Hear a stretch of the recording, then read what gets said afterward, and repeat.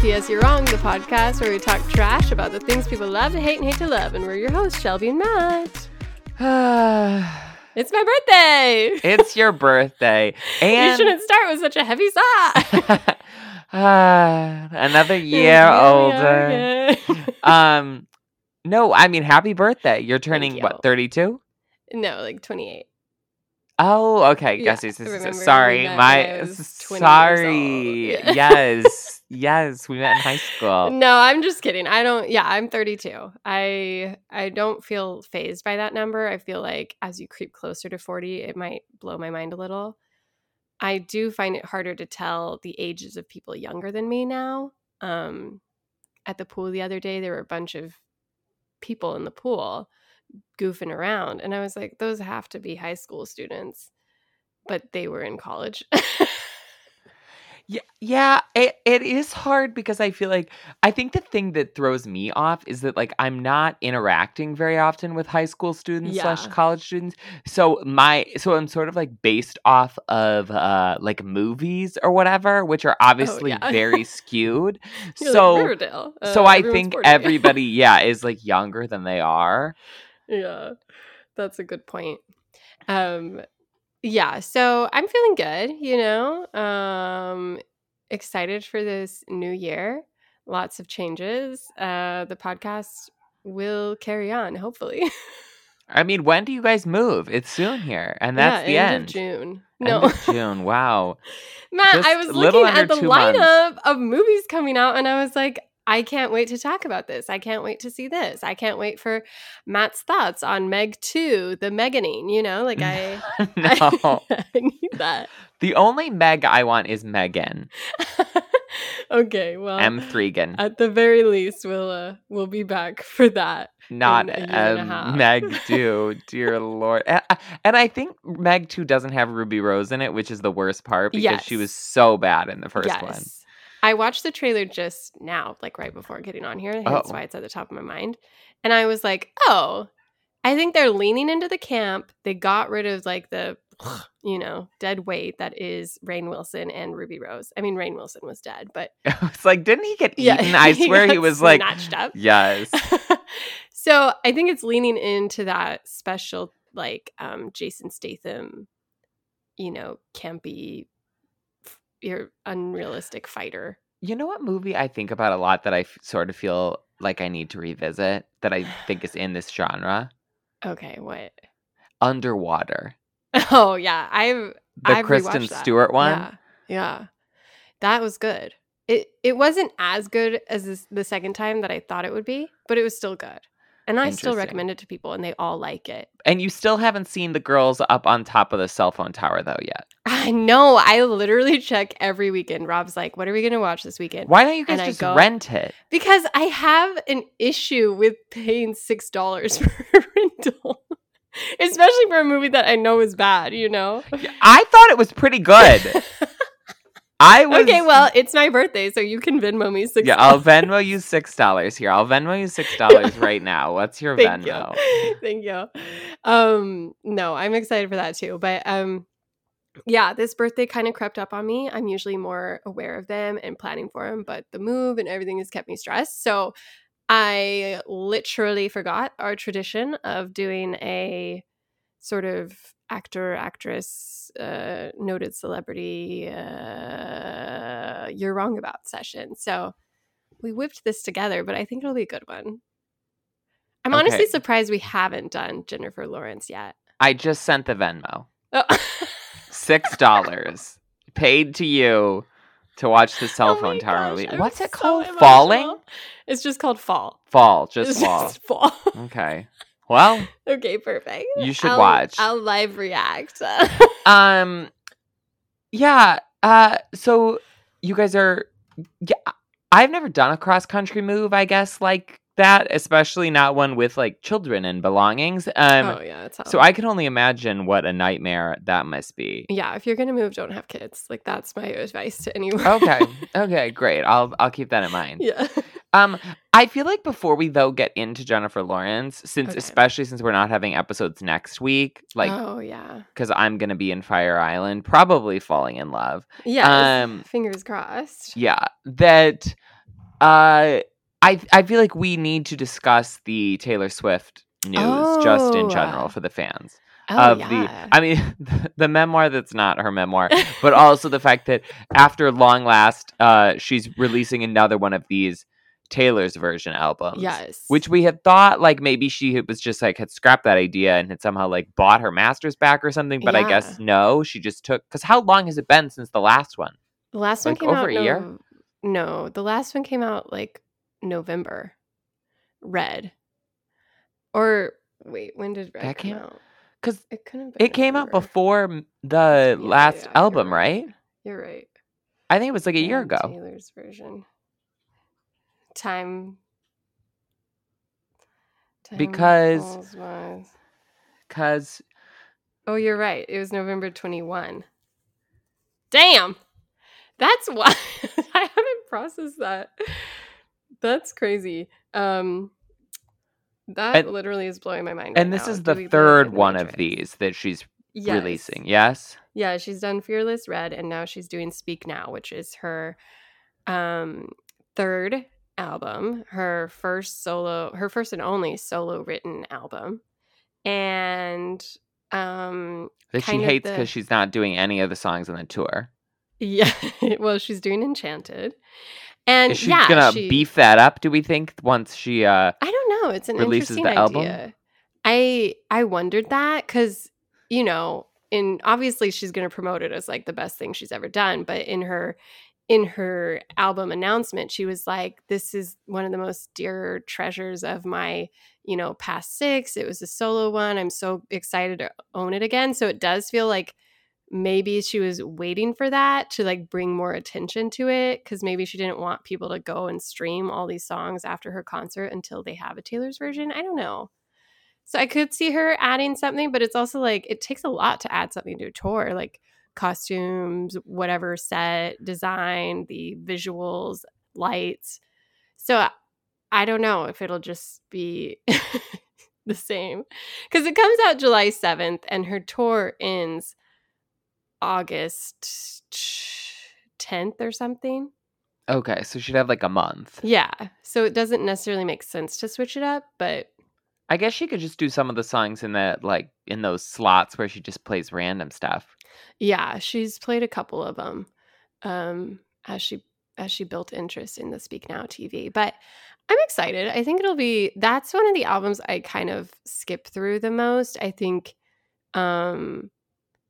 just because I forget some of the songs on there. Like, they're not the most memorable for me personally, but I have been interested to see her revisit them because I think her vocals are much stronger now.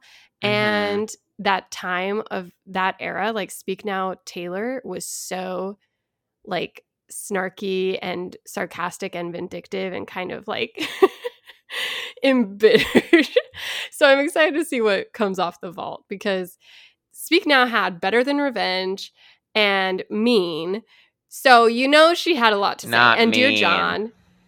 And so I'm curious, like, what was too, like, angry or vitriolic or searing that Better Than Revenge made the cut, but these 6 didn't. I can't wait for the song that's like, Joe Jonas, I hate you, die. Yeah.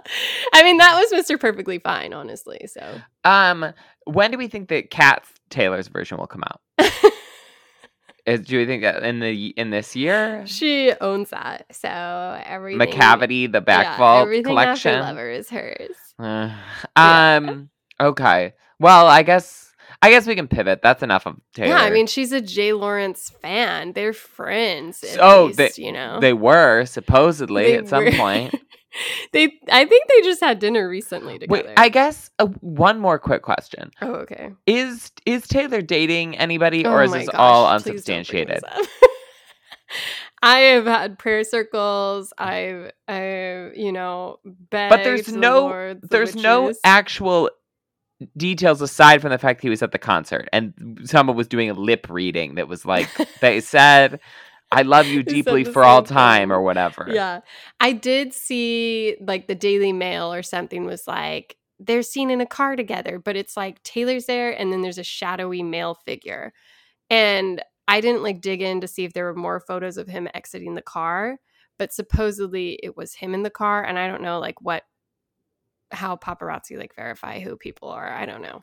So that's like, that was what made my anxiety go up. But then the current like, you know, celebrity gossip tabloid headline is like, Taylor's not sure if she wants to take anything seriously so soon after a breakup. And I'm like, yes, that's how I feel. So hopefully. Taylor's spending time to write her 500-page memoir that will be out on July 13th. Honestly, hilarious. It was like so sus that I was like, this does seem like a lot of coincidences are just lining up. But I think BTS is just going to have a lucky, like it's already one of the most pre-ordered books of the year or whatever. And obviously pre-orders can be canceled once they find out what it is. But yeah, June 13th, I don't think it'll be Taylor saying that she's going to battle her own album for relevancy that weekend of July 7th. It's lunacy like that these Swifties were like, wow, I better pre-order this now because there's no way I'm going to be able to get my hands on it once it's announced. I know. It's like, yeah. Okay, sure. I mean, if Taylor ever did a memoir, people would be rabid for it. But if Taylor did a memoir, I doubt it would be like about her personal relationships and would just be focused on like her career, you know, like the struggle. If Taylor did a memoir, it would be one of two things. It'd be like one of those, it would be like a Laura Bush memoir or whatever, where, you know, it's like so vague and like plastered over that there's really like nothing there of any note. Or it would be like the Prince Harry memoir, where give it to me, please. Where it's like she loses all of her fans somehow by just being like, yeah. I had a dead tooth and it came out and I was thinking about it. Virginity, let me tell you. I would welcome that. But I don't think it's this year now. Okay. Well, okay. Good times. But she did get dinner with Jennifer Lawrence? Supposedly. I don't remember if like Jennifer Lawrence was at the same restaurant as her and one of Jennifer Lawrence's friends was like dinner with the gals and tagged like J-Law and Taylor Swift and a few others. But then someone else was like, Taylor just happened to be there at another party and this party of Jennifer Lawrence's group was just like, LOL, isn't it funny we all ended up in the same place? You know what I mean? So it's like because a non-story. But I feel like I feel like they're friendly. It's not like I mean, I'm sure that they're I don't think they hate each other, but I feel like at one point there was sort of like a group of them that was like, you know, and they were all supposedly friends with Emma Stone or whatever. And now I'm like, do I think that Jennifer Lawrence and Emma Stone are still friends? Like, yes. Do I think that any of them are friends with Taylor Swift? No. She seems like a hard person to be friends with. As Lord told us, it's like being friends with someone with an autoimmune disease. In one of the best quotes ever given. Listen, I wanted to do a whole episode on Taylor Swift, but we didn't have the time, nor did you have the interest for that 5-hour saga. But J-Law, I think, in her own way, would be difficult to be friends with. Maybe not now, but there was a time. Time. I feel like, I mean, I guess let's talk about how we sort of came to Jennifer Lawrence or how like our first recollections of her. When I was in high school, I started getting Entertainment Weekly, which I think I've probably talked about before on the podcast, and was just like obsessed. And this was before internet. We didn't have cable TV. Like I did not get entertainment news aside from like People magazine and stuff that my grandma would give us old copies of, which was like celebrity gossip. And I wanted stuff about like movies and books and TV shows like that I was interested in. Yeah. So I got a subscription to Entertainment Weekly and read it like, I'm not even joking, cover to cover, like every single word of every single review for You were very years. straight. Yeah. Yes. I was like, oh, yeah. And I was like, this is something that all the straight people do. It makes total sense. And so at some point during that was the year of Winter's Bone. The Winter's Bone, the sort of Yes. first big, not big Jennifer Lawrence movie, but sort of like how she came on the scene came out. And I've still never seen that movie, but I remember reading a lot about it. And so I knew who she was just because, like, you know, Entertainment Weekly, I think, really liked her, really liked that performance. It kept popping up over and over again as award season progressed that year. And so then I think shortly after she was cast in The Hunger Games, which I had read in book form previous to the movies coming out, or like to the movies being announced even, because I somehow, I don't know how I read them so early, but I went to what I thought was going to be or I read the first two, and then me and my friends were like, oh, they're going to do a midnight release, obviously, because the books are so good. We'll like go to the bookstore at midnight. And we went to the bookstore at midnight that night, and it was closed. There was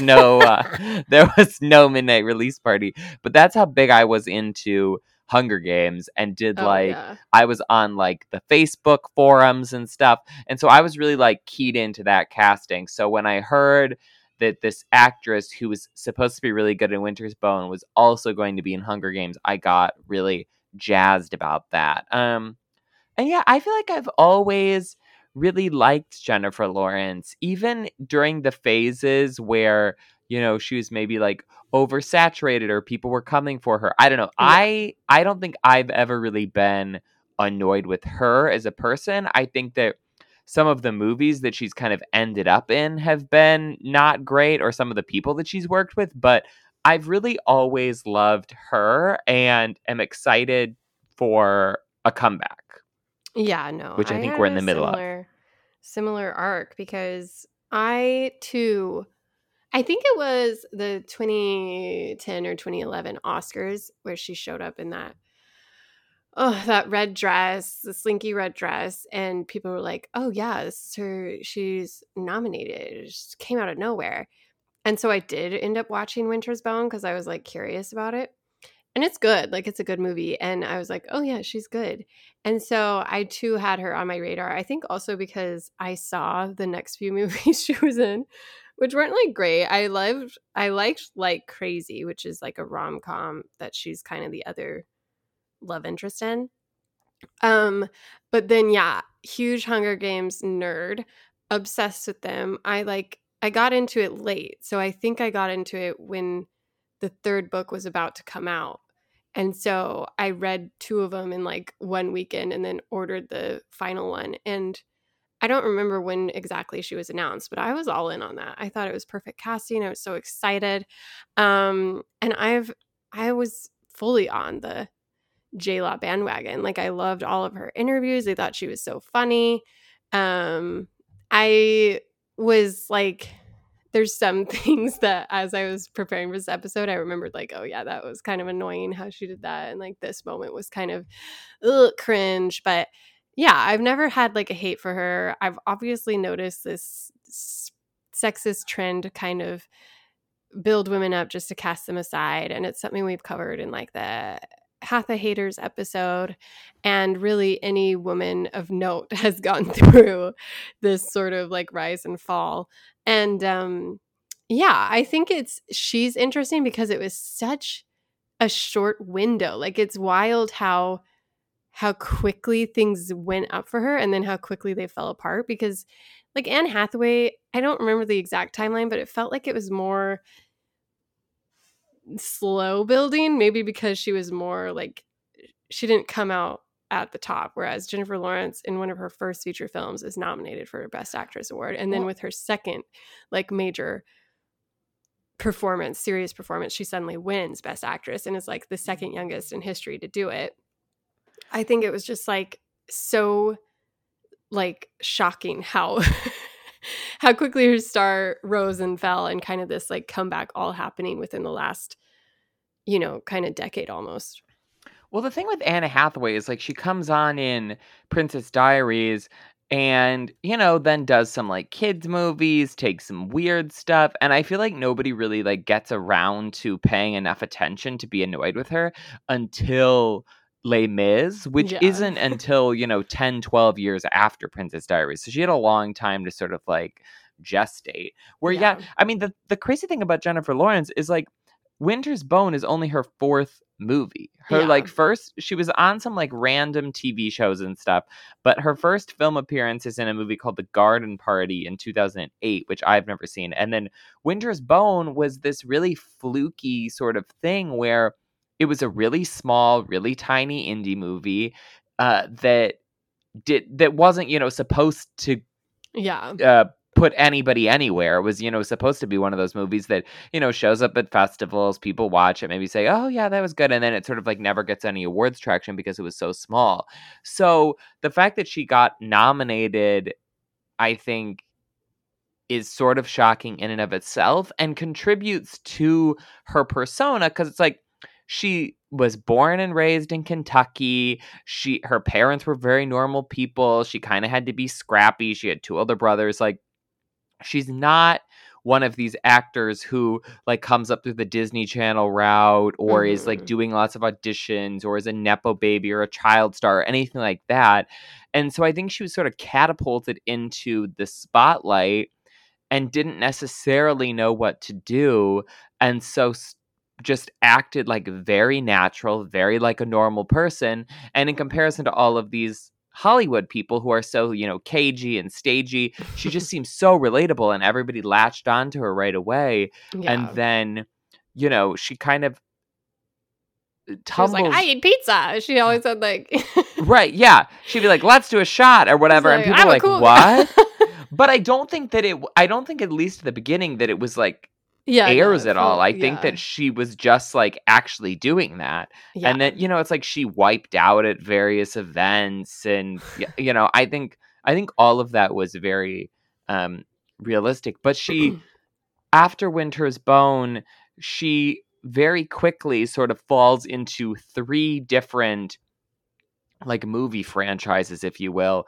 that really like are all front and center and all uh Yeah, and they're she's just huge. constantly a tour because she's in the X-Men movies, she's in the Hunger Games movies, and then she's in oh shoot, what's the director's name of Silver Linings Playbook? Oh, the David O. Russell, David, yeah. where she sort of like connects with him and is in Silver Linings Playbook, American Hustle, and Joy, which are all movies by him that were, big sort of like award pedigree type things with Bradley Cooper. And so it's like not only is she making the biggest money makers of the year, but she's also winning these or is in these Oscar things. So it's just like you can't get rid of her. Yeah. There's no place that she's not for about 5 years until Joy. So Winter's Bone is 2010, Joy is 2015, and I feel like that's the arc for her. And Yeah. then that's where she falls off. Yeah, the tide started turning, I think, like around 2014. Like Vice wrote an article that was like, Jennifer Lawrence's foul-mouthed normcore public image made her an American sweetheart, but her girl next door persona is starting to make her as unlikable as Anne Hathaway. No. Yeah, there was this major shift where it was like, oh, her first Oscar, she trips on the stage. It's so funny. It's so memeable. It's everywhere. She's so relatable. And then the next, like 2014 Oscars, she's nominated for Best Supporting Actress. And then suddenly she's tripping on the red carpet. And it's like, ugh, this has to be an act. Like, it's just like wild the triggers that come out for these women celebrities. Because I think about things like Tom Holland's shtick being, oh my gosh, you can't tell me anything. You can't keep a secret around me. And it's like, no matter how many times that's played up for promo, for like, the press tours he goes on, it's never seen as like, oh my gosh, he's so fake. It's always just taken in as like good natured and funny and like, oh, isn't he funny? And I feel like that being the sort of turning point for these rabid I don't know, people in the zeitgeist to decide like, no, Jennifer Lawrence is over. She's canceled. It's fake. I hate her. It's just wild that it comes down to this sort of like we love her for what she is and then hate her for the same reasons. Well, you also just forget how monumental sort of Me Too and that era is, where like a headline like that now of like, this person's annoying, we hate this actress, like, would never happen. That would never get approved. And prior to Me Too, like, people were just saying things willy-nilly, like it didn't matter. Even, like watching like old episodes of RuPaul's Drag Race, which I feel like is a very progressive show. Like, people will say things that are just so like rude to the like overweight contestants or the Asian contest. It's like, it's crazy that just that everybody thought like, oh, you can sort of make fun of other people and it's like a fun joke and we're not going to scrutinize that at all. Yeah. And I mean, with Jennifer Lawrence, it's not even really making fun of them. It's just that it's okay to be like, yeah, we all decided that we hate this person now for no reason and we're going to write articles about it. Where now Absolutely it's like, wild. There are celebrities that people dislike, but I feel like even them, nobody's really like saying it in the same way now. I mean, everyone has a platform now, so people eat up, chew out, like Olivia Rodrigo, or they have their like annoyances with Taylor Swift becoming popular again, or they pick on the it girl, but yeah, is the general media making these sort of clickbaity, let's talk about her whole career and where she went wrong and why we think she was lying when she said she had chicken nuggets for lunch. Like, it was a weird obsession and kind of cruel in its point of view, because it was never like, oh, we need to call her in for her bad behavior. Like, learning and growing is so important. It was just like, I don't like this anymore. Well, it also wasn't bad behavior. It wasn't like she was like cussing out people or whatever. Well, I think there was that one time where like she did like step in it a couple of times, where during like the Hunger Games, she went on Graham Norton and talked about how she was like, I don't know, we were filming and it was, I guess, some sort of sacred rock. I don't know. It was a ritual. I don't know. But I just used it to scratch my ass. And it was like, okay, that's not great, I don't remember that. What was the rock? It was like a Hawaiian, like there was just this site that had been protected. And she was just like, I wasn't supposed to touch it, but I just had to scratch my butt that day so bad that I just had to use it, And she's just like, it's not funny, she scratched her butt with a sacred rock? Yeah. You don't remember this? I would have remembered that. I remember it happening, and she had to like post an apology that was barely an apology. And I think that's like what's also, I think, interesting about her case is that she didn't have the years to get polished or to like realize like maybe not every funny anecdote is as funny as she thinks it is.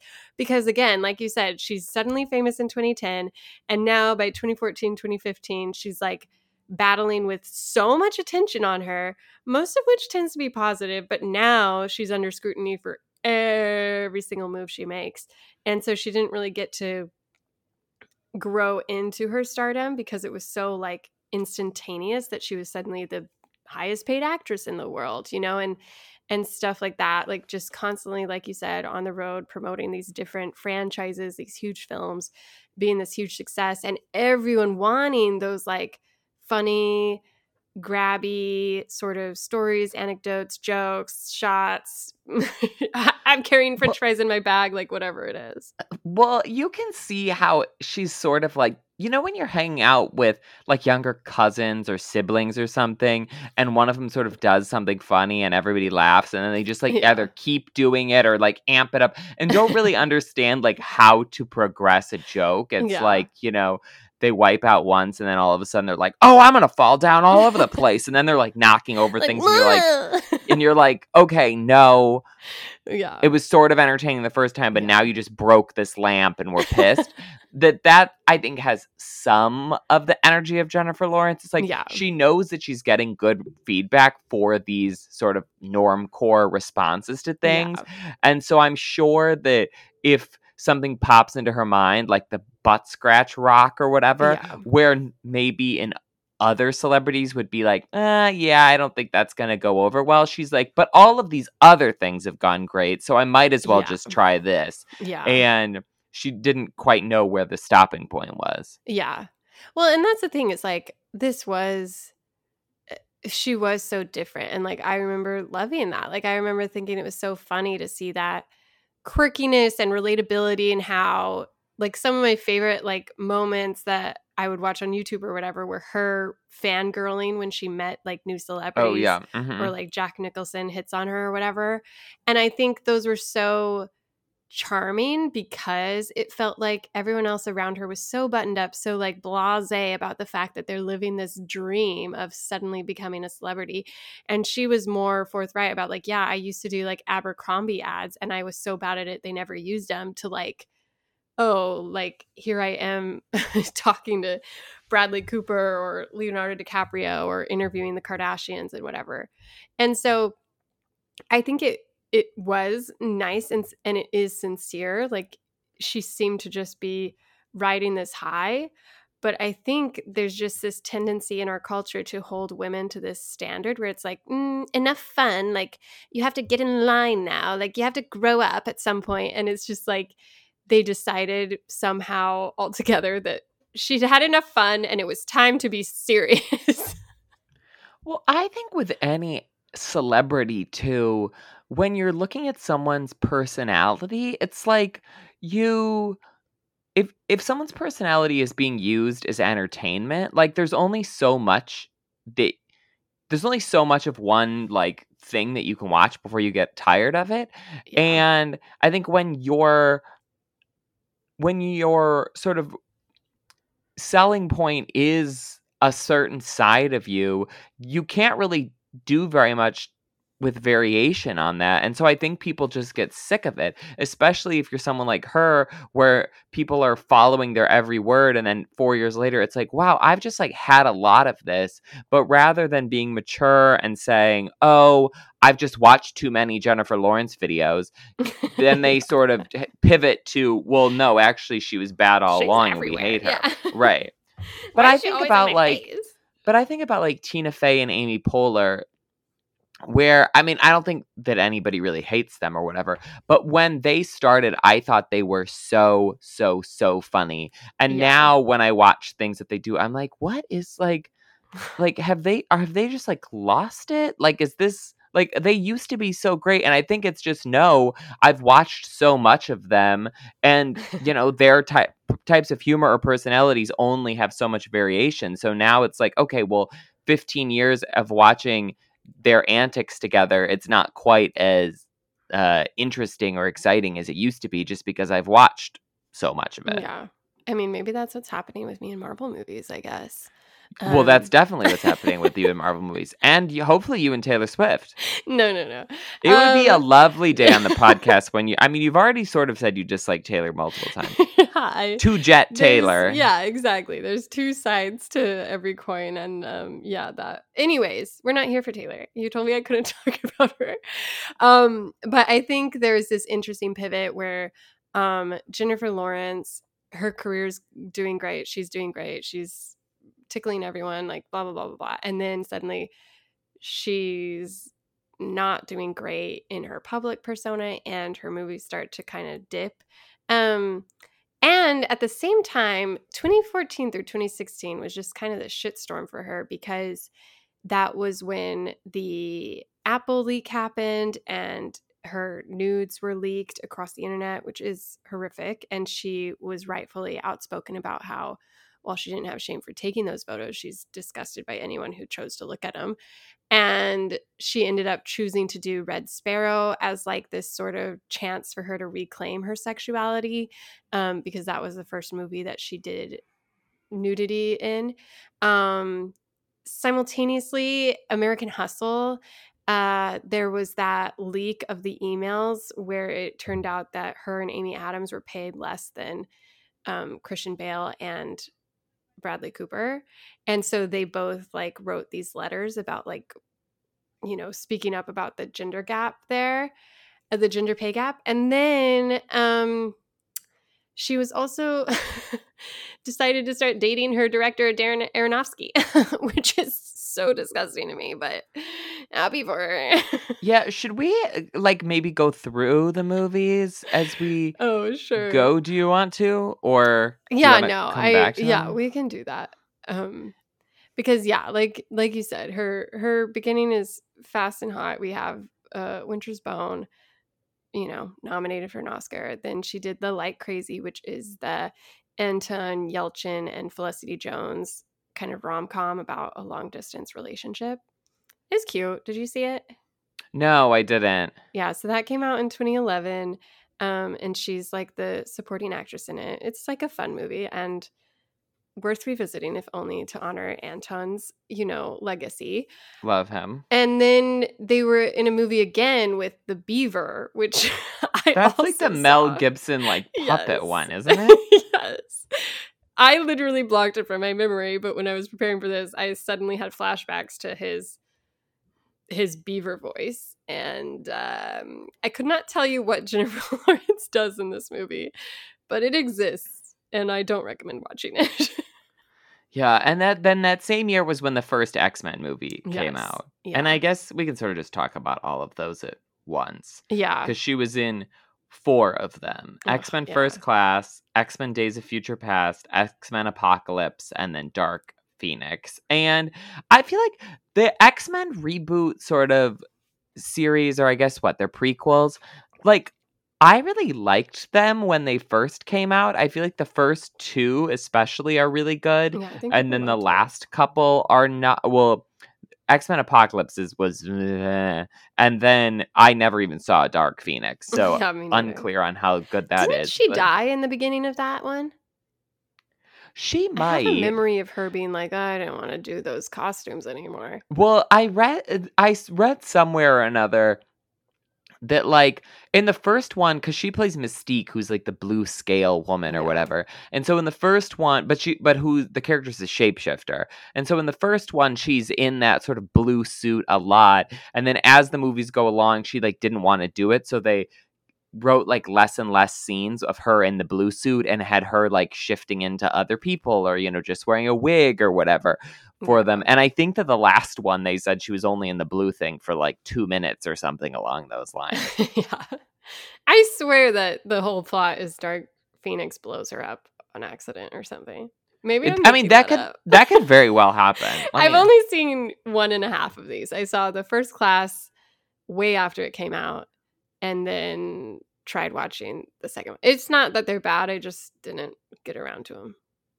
I don't want any stands coming for me, but it's just like I'm looking it's for not the my plot. cup of tea.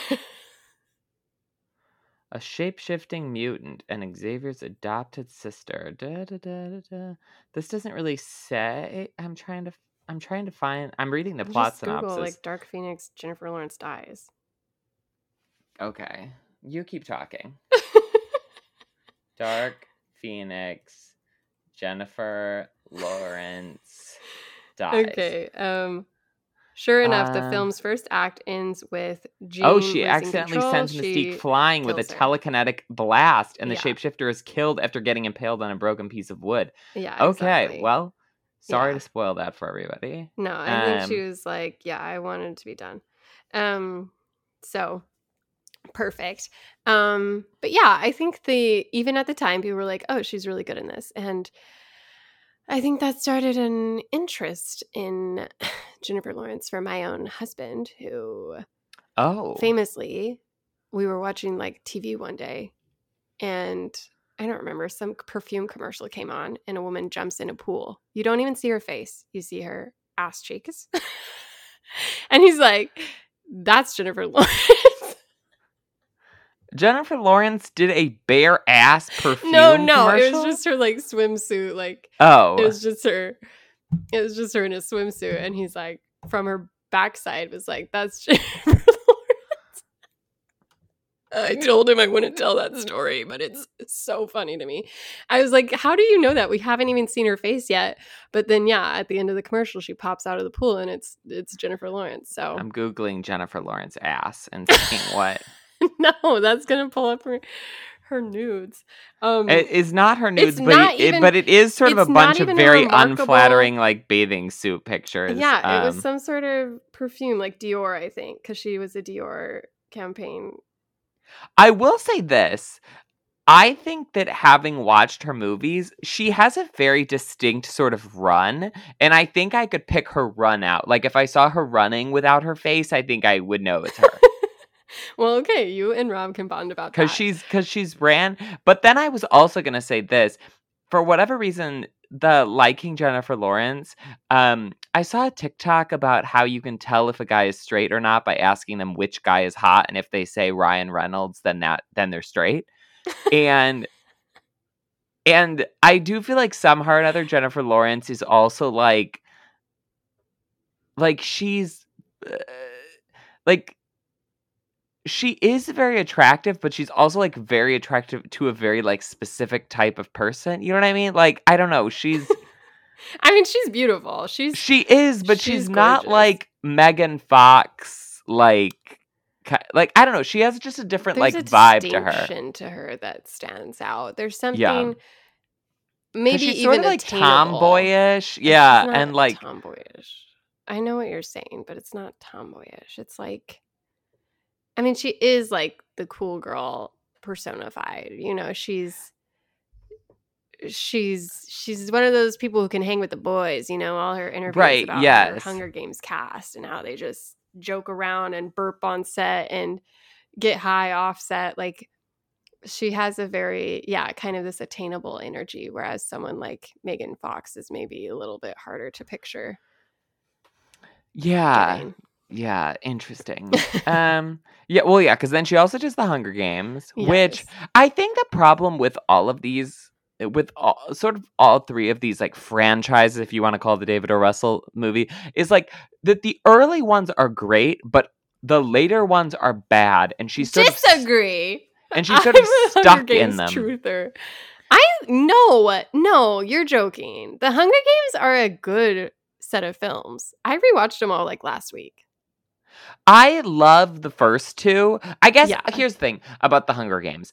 I don't blame the movies. The third book is horrific. Have you reread it since you first read it? Why would I go back and read the third Hunger Games book? I think I wrote a whole thesis about this in my YA Lit class. I don't care. The book actually makes sense, but it's so different from the first two that you resent it at first. You resist the themes she's pulling out. But in actuality, it is a very thorough examination of kind of trauma and how you heal from it and like what you need to heal from it. And I think it's so good. I'm literally rereading them right now. I don't know why. I think it's because TikTok is just promoting so much like Hunger Games talk because the Ballad of the Songbirds or whatever is coming out. And so I've just been nostalgic for it, and it holds up. It's good stuff. The third one, I think the problem is that the third one like rushes through too much stuff. Like the last like 30 pages are such a whirlwind. No, but that's how she felt. That's how war is. I don't care. It's bad. And so the last movie in the Hunger Games series, I think, is rough. I don't like the third movie because the third movie nothing happens really, and I hate Gale. I wish I Gale's could just the worst. Edit him out of both the books and the movies.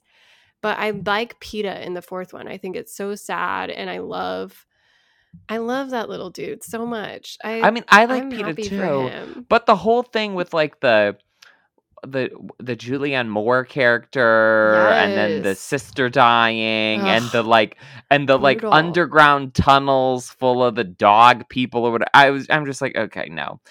The second Hunger Games is the best Hunger Games book, and it's also the best Hunger Games movie. TikTok, TikTok. Yes, TikTok, exactly. TikTok. No, they're good. I'm all in on Hunger Games. I think she's great in it. I really do like all the cast. Like, honestly, even Gale was perfectly cast because you can see why he's attractive, but he's such a pick-me bro that you just want to punch him in the face. This is wild because I feel like when we were talking about the Ballad of the Songbirds or whatever, I was the one who was very excited, and you were like, rah, rah, rah, oh, I'm not excited for Ballad of the Songbirds. I think that was a bad choice. I just like Katniss Everdeen.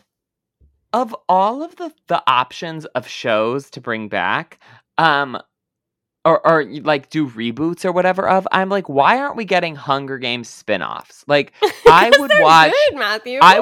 40 seasons of just the Hunger well, Games. That's You know just what too I mean? ironic. That's disgusting. That's Right, but actually nobody dies. inappropriate. It's TV, you No, know? I know, but that's literally like that would be the antithesis of what Suzanne Collins wanted. She was like, why are we so obsessed with watching No, trauma? That's exactly the what idea of Suzanne having- Collins would want, because she wrote 3 books all about that are very entertaining.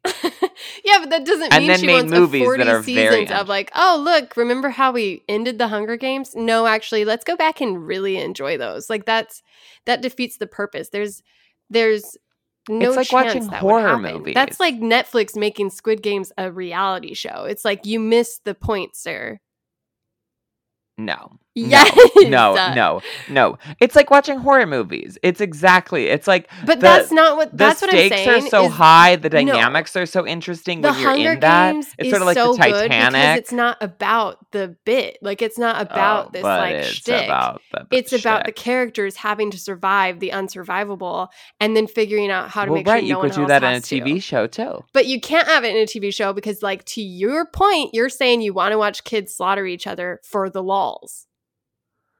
I guess the fact that I always sort of forget the fact that they're kids. I think it'd be more fun if it was adults. Maybe we could make an adult version. No, it's freaking Little Rue. It's, and that's the other thing is that's why the books and movies are good, is because, yes, there's the first Hunger Games, but then the second book, which is the only other one with an actual Hunger Games, is them fighting the system from within. And they're all older. They're all already traumatized. And so it's them having to come in to fight the actual enemy.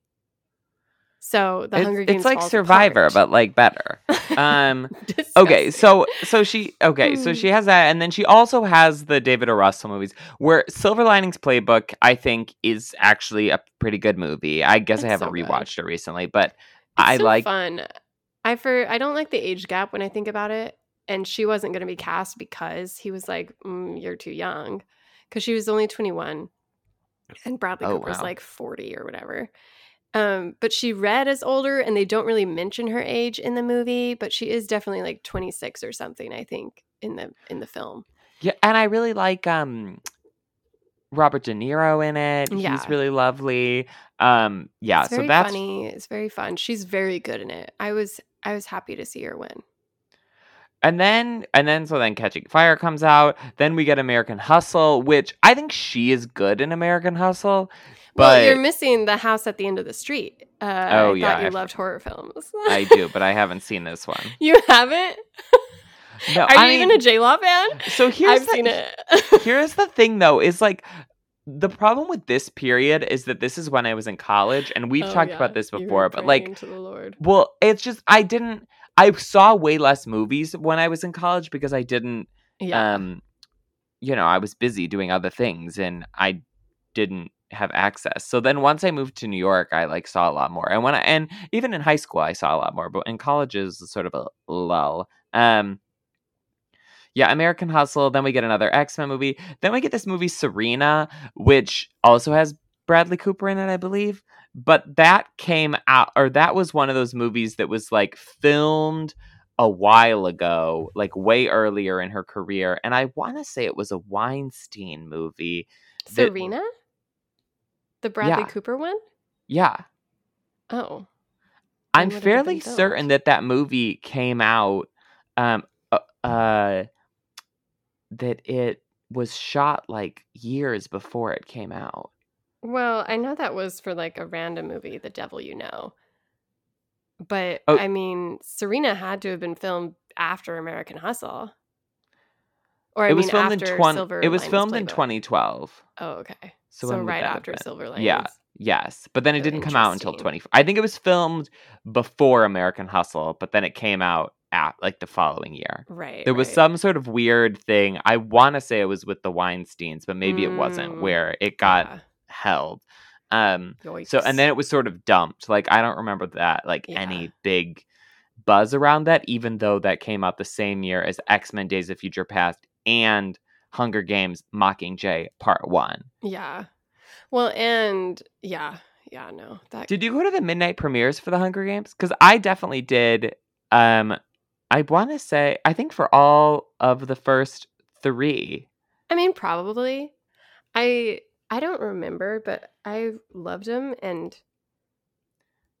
I guess I assume. There was a one movie theater that was like in our college town.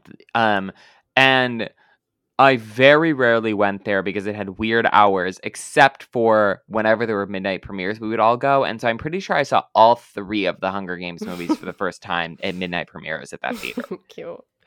Yeah, I mean, I think I was reading this article that J-Law did with the New York Times last year for Causeway. And she was talking about how she was kind of embarrassed that she took her husband's name when they married. But she's like, well, Jennifer Lawrence feels like I lost that when I became popular. Like it's become this persona that got away from me.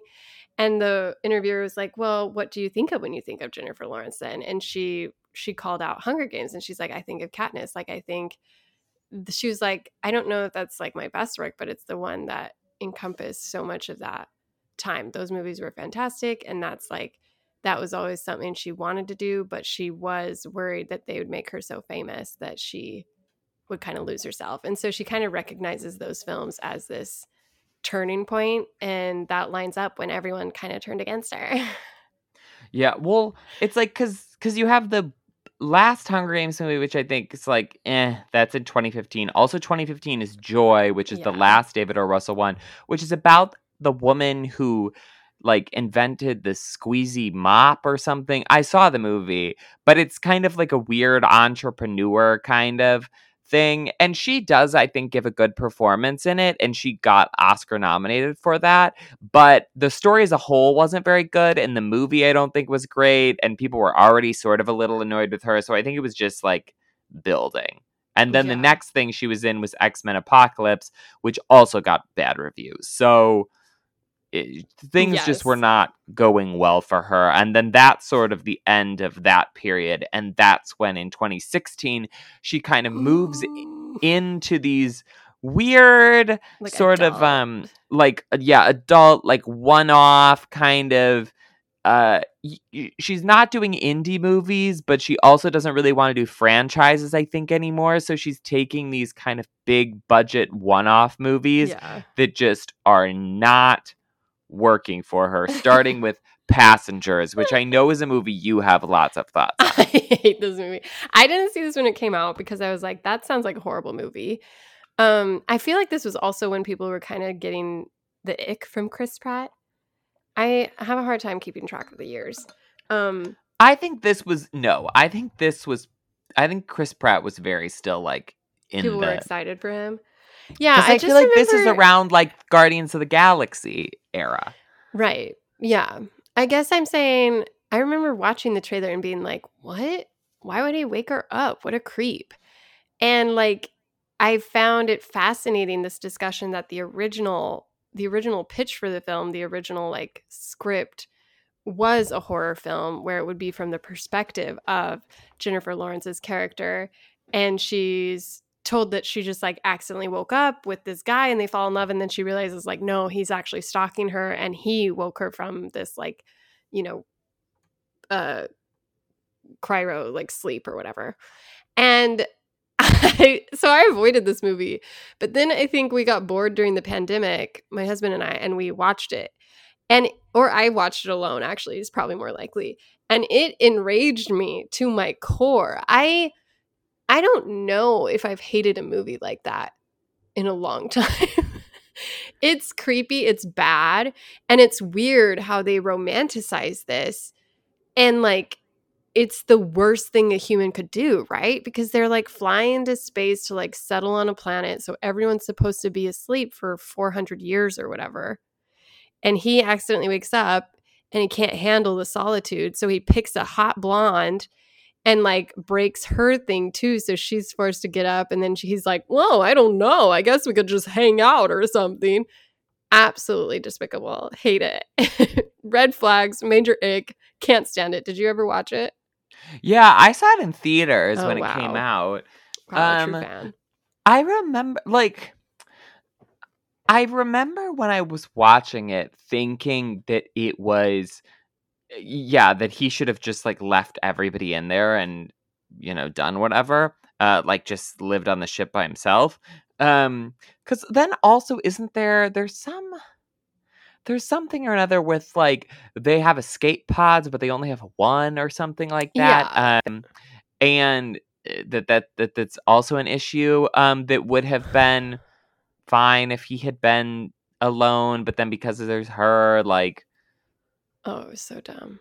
yeah, It becomes this like weird third act where it's like also the captain wakes up, but the yes. ship is gonna blow up entirely. So they have to like come together to save it. And she realizes like, oh, it's so hard, but I do want to stay with you. And so then the movie ends with it being 100 years later, and everyone else wakes up and they've realized that this couple had, I don't know, they kind of made this sort of like Eden on the ship. Like they used all the plants or whatever to like plant trees in the middle of it. I don't know, but it is bad. And I mean, I do think that there are interesting sort of philosophical questions that are there the of, like, philosophical question is, should I do this selfish thing because I'm lonely? And the answer is absolutely not. Like, just kill yourself. yeah, of like how much do people need companionship or whatever, but then But I also did sort of there's well, no consent, Matthew. Consent is important in any relationship, okay?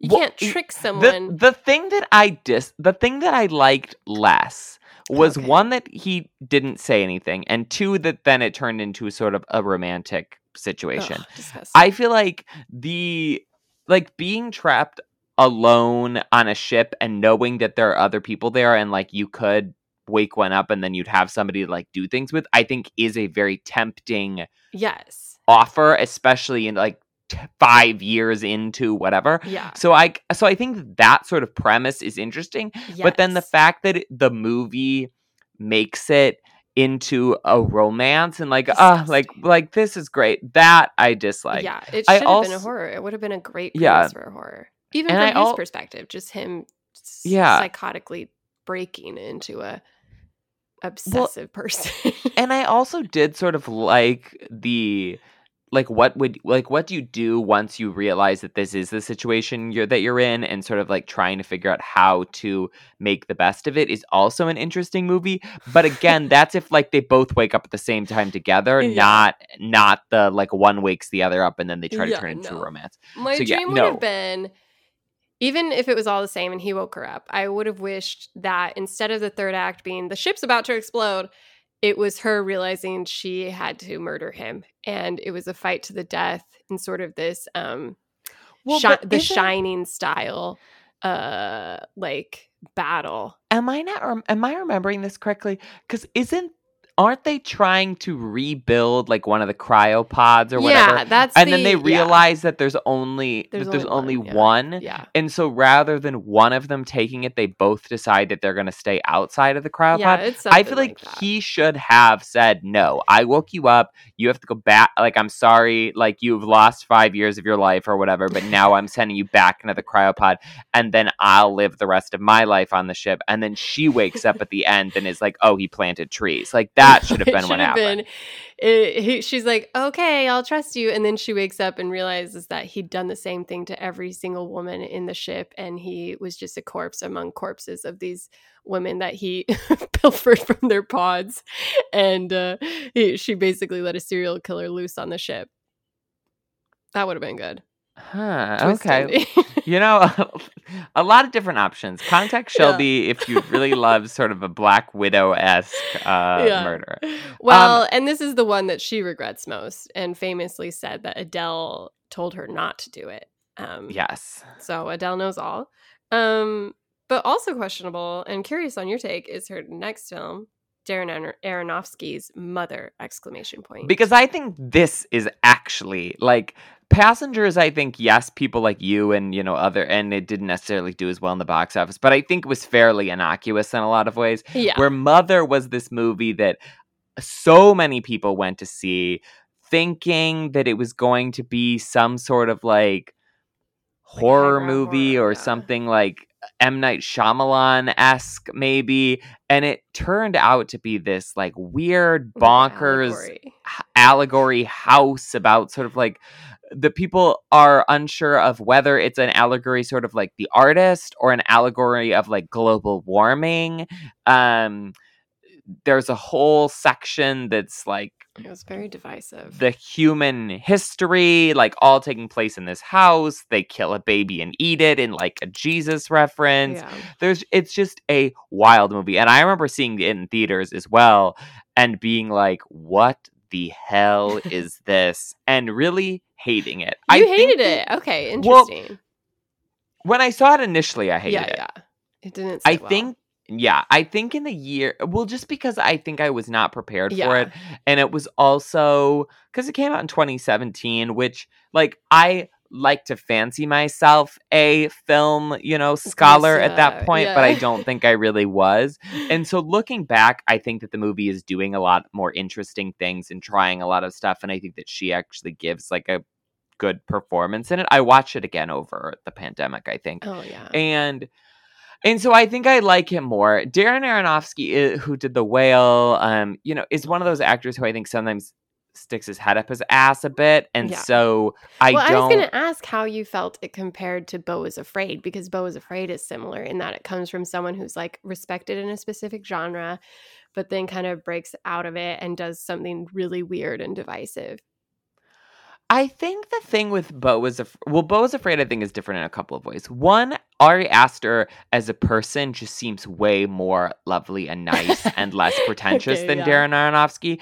So, like, listening to Ari Aster talk about his movie, I think makes you want to like it and sort of appreciate it more, where Darren Aronofsky is so hoity-toity and full of himself that I don't think that you want to give him sort of the benefit of the doubt on things. And also, Beau is Afraid is, I think, less of a straightforward allegory in a lot of ways. There's a lot of more weird stuff happening that you kind of have to puzzle over. And also it's a comedy in a lot of ways. So there's a lot of really funny scenes where Mother is like a pretty straightforward sort of creation story, history of the world, allegory. It does not have humor very much in it, and I think just feels a lot heavier. So I don't know. They are similar movies in some way, but I think sort of the execution and the writing makes them vastly different, even though they're not. Yeah, kind of. That's fair. I didn't see this for a long time. Rob loved it. He liked the divisiveness. He liked the weird thought exercise. And so I watched it a few years later, and I don't love it. I think it's, like you said, there's something really pretentious about it, and like the reduction of Mother to this sort of wailing character was kind of weird to me, and felt like it was just excited to be gross and didn't feel like it really made it worth it. But yeah, it's not as bad as some of the other ones on her list. Well, and she'd had so many movies coming out every year for like the past 5 or 6 years, and she was everywhere. And then Mother gets terrible reviews. Also, she starts dating Darren Aronofsky, which that relationship doesn't necessarily last very long, but is also very divisive because he's the director on the film and she's the actor, and he's a lot older than her. And then a year later, we get Red Sparrow, which is kind of supposed to be like her taking back a narrative, but ends up just kind of being torture porny and people don't like it. And I think that was sort of her last ditch effort there. And when that did poorly, like, yes, she shows up briefly, I guess, in Dark Phoenix, but again, Dark Phoenix was one of those movies that was shot and then sort of like postponed a bunch. And she just like disappears. She sort of vanishes, and she goes off. She gets married. She takes a lot of time. She sort of, is a reclusive and doesn't really come back until Don't Look Up in 2021. and in that, to go from her being everywhere to her being nowhere, I think was really sort of shocking. And every now and again I would sit and think like, or she'd pop up somewhere or another on like, like I'd see her in an old magazine or whatever, and you'd be like, oh yeah, like Jennifer Lawrence, like what, where is she, like what is she doing, what happened to like the most popular person on the planet? No, I agree. It was kind of sad to see her go, and maybe forgettable in the way that it was timed for the majority of COVID too. But yeah, she kind of just like took her time and married a total normie with the weirdest name ever, like basically like Denver, Washington. What it's I always want to say it's Dermot Mulroney, but it's not. What is? No, it's Cook. It's Cook Mulroney. Cook Maloney, because she's a Cook Maroney. Cook Maroney. So now she's Jennifer Schrader. Yeah. Or Jennifer Lawrence Maroney. Yeah. Good for her. Also, she's only 32 now. She's the same age as you. Oh my gosh, we are the same. And she has a baby, and she did come back for Don't Look Up, and that was sort of like, you sense this difference in her, and it's kind of sad. It's kind of whatever. Like, she talks a lot about how the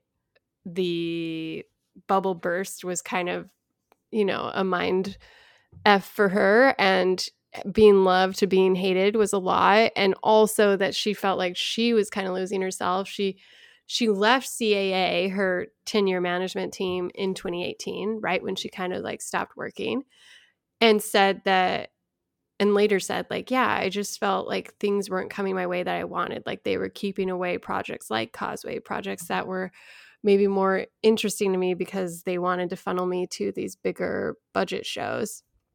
And so I think there was sort of this come to Jesus moment for her where she just, the way she describes it is she wanted to have a life. Like she wanted to have normalcy again and not be the person carting her to, bodyguards around while everyone's shrieking at her for photos and like laughing about what she ate that day or whatever. And so it seems like she's done a lot of growing up. It's kind of like there is something sad about it to me, just because I feel like I said, so much of our society is about expecting women to get in line and only celebrating them or accepting them back once they do. And so it's like, oh, look at this sweet pregnant belly as she's doing her Don't Look Up, like, promo tour. Like, finally, she's accepted the terms of our arrangement and has shown up and become the maternal woman we always wanted.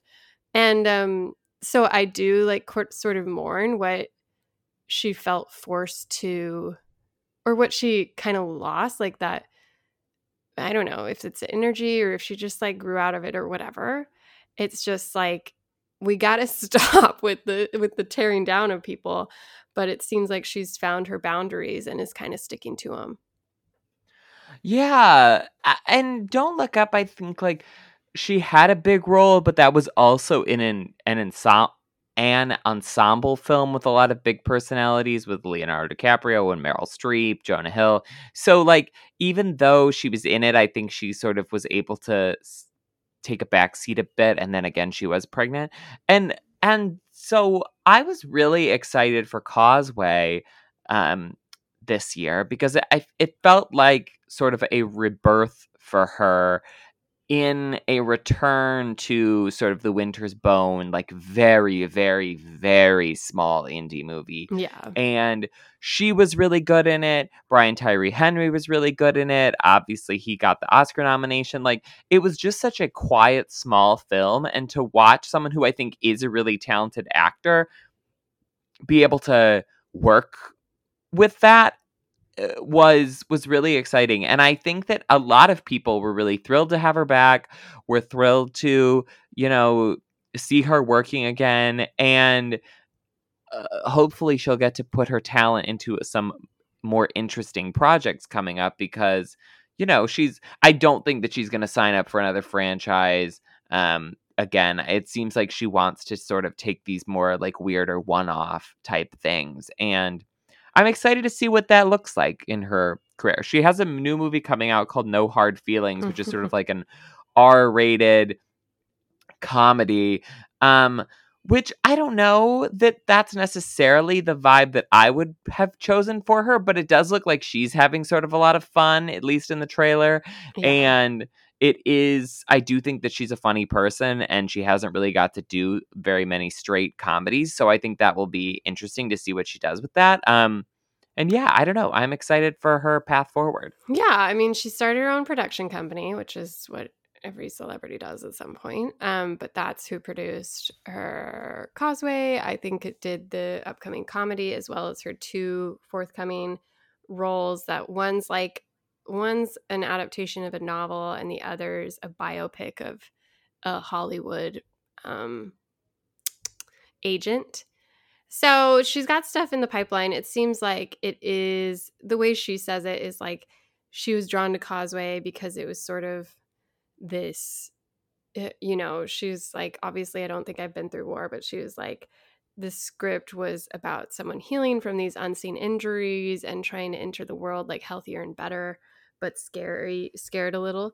And that's something she's echoed in interviews since. And she's been really like limited in what interviews she's done. She does like usually one sit down and one like magazine for each of these roles she's done since her absence. And so it does seem like she's kind of trying to get back, but still a little uncomfortable. She'll like make jokes about like, "Man, I'm so nervous," or like, "I feel like I'm going to say the wrong thing." And that's kind of like, there's something sad about seeing that, but I do think it'll be interesting to see how she kind of finds her footing again. And she does seem to be picking at roles that she has more creative control over, but also that let her stretch in ways that maybe her, the path that had been set for her so early in her career with franchise after franchise didn't allow at the time. I went to see Causeway at a New York screening that had like a big after party and was very glitzy. And she was supposed to be there. And then she backed out, I think, because she had COVID or somebody else had COVID. It was some sort of COVID thing. And so I got there and there was truly like half of the place was empty. And I was talking to my friend who did the PR for the event, and she was like, "Oh yeah, like the moment that people knew that Jennifer Lawrence was not coming, like everybody was like, yeah, we're not going to this event." But I was like, that's fine with me. I will eat all the food. Like, good. Yeah, I think she talks about like how she's able to go to like sort of hole in the wall bars in New York and not be bothered. And so it does seem like she's feeling a little bit more comfortable in picking and choosing where she shows up and making it more authentic to her at this point in her life. And as a 32-year-old myself, I can totally relate to that. Yeah, you're hounded wherever you go. Yeah. Are you the host of P.S. You're Wrong? Yeah, they're like, wait, I need a picture. And I'm like, you say, what? You didn't even see my face. And they say, yeah, we'd recognize you from your rear end diving into a swimming pool any day. That's the goal, honestly. Could Rob recognize you from behind? I should hope so. You also have a very distinct walk, so perfect. I feel like I could pick it. I feel like I could pick that out anywhere. Just like Jennifer Lawrence's jogging. Yeah. But if you think about it, Jennifer Lawrence's ran in a lot of these movies. And I don't know what she runs. And she just has a weird running form. Yeah, I don't know really. I always think about this when I watch celebrities run in movies. Like I thought about this with Tar too when we were watching it. And I wonder which ones are actual runners. Like, does Jennifer Lawrence, do we think like run often or not? And she only actually ever like runs in movies. You know what I mean? Yeah. I mean, I don't like running. A lot of people don't want to run. Well, I also think running is a hard activity to kind of do as a celebrity, like of her level, because you kind of have to be outside and then you're going to inevitably see people, like if you're in New York or if you're in LA or whatever. I mean, if you're like a B tier celebrity, then that's fine. But it's like going to a private gym or whatever is probably a lot easier, and treadmills are terrible. Yeah. Well, and it'd be like, you just know some dude's texting his friends like, "Oh my gosh, I just saw The Bachelor," so you just be like me whenever I text people. I was at a bar with Maggie Rogers over the weekend, so I did see that. Congratulations. Thank you. You're really, I can feel the glow, It took me longer to recognize her than I thought because she was making out with her boyfriend so much. You're like, what is that couple? Well, I just kept noticing, like, oh, these two people are just like really going at it, and then it was So only later that I was like, oh, it's Maggie Rogers. Well, because we were in a bar and there was maybe 7 people in there. And so we were kind of sitting towards the back, and the only other people in the back were these two people who were playing pool and just like making out. And it was them. That's amazing. The things you see, honestly. The things I see. Well, things we won't see is movies next week because we won't be having an episode because I'll be in Fire Island. Yeah. And Matt didn't feel like seeing Guardians of the Galaxy, so take it up with him. I did think about this today because somebody or another texted me about something about Guardians of the Galaxy, and I was like, oh, I haven't seen it yet. And then I was thinking, like, maybe this will be the first Marvel movie in a while that I just don't see because I won't need to see it for the podcast, really, and I don't think I need to see it for work, so... And it doesn't add to the conversation. It's very much a standalone. So it's not like you'll need it to see a movie 5 years down the road or something. Right, yeah. It's just its own thing. So congratulations. You skipped one. I skipped it. Yeah, I'm glad we got to talk about J-Law. I think as a society, we just need to accept that some people might rub you the wrong way, but it doesn't mean you have to like go out of your way to destroy them as an entity, as a human being, as a personality. You can if you want. No. If there's Shelby, you can send her some hate mail. It's not worth it. But yeah, that's J-Law. Honestly, our millennial hero. She's one of us, so. She is. I mean, there's a lot of millennials, but she is indeed one. She is, I think, the actress that came with us, like we invented her. You don't think that's Emma Stone? I feel like Emma Stone is like the Gen better X version energy. Of Emma Stone has Gen X energy? Yeah. How old is she? She's got to be the same age as Jennifer Lawrence. I don't know. She's been through more. She's like, I don't know. I'm just saying there's something about you. Emma Stone's 34. So she's also solidly a millennial. Gen X for sure. Anyways. That's just because she was in The Help. Yeah. That doesn't mean that she's Gen X. Yeah. And Aloha. Like she just makes these choices that just feel a little bit more, I like her movies and I don't want to cancel her. I don't want to cancel her. You're shining just for me. Hey, we did an Emma Stone episode already. We did. So next up, Matt will be talking about, I guess, Josh Hutcherson, maybe. That'll be fun.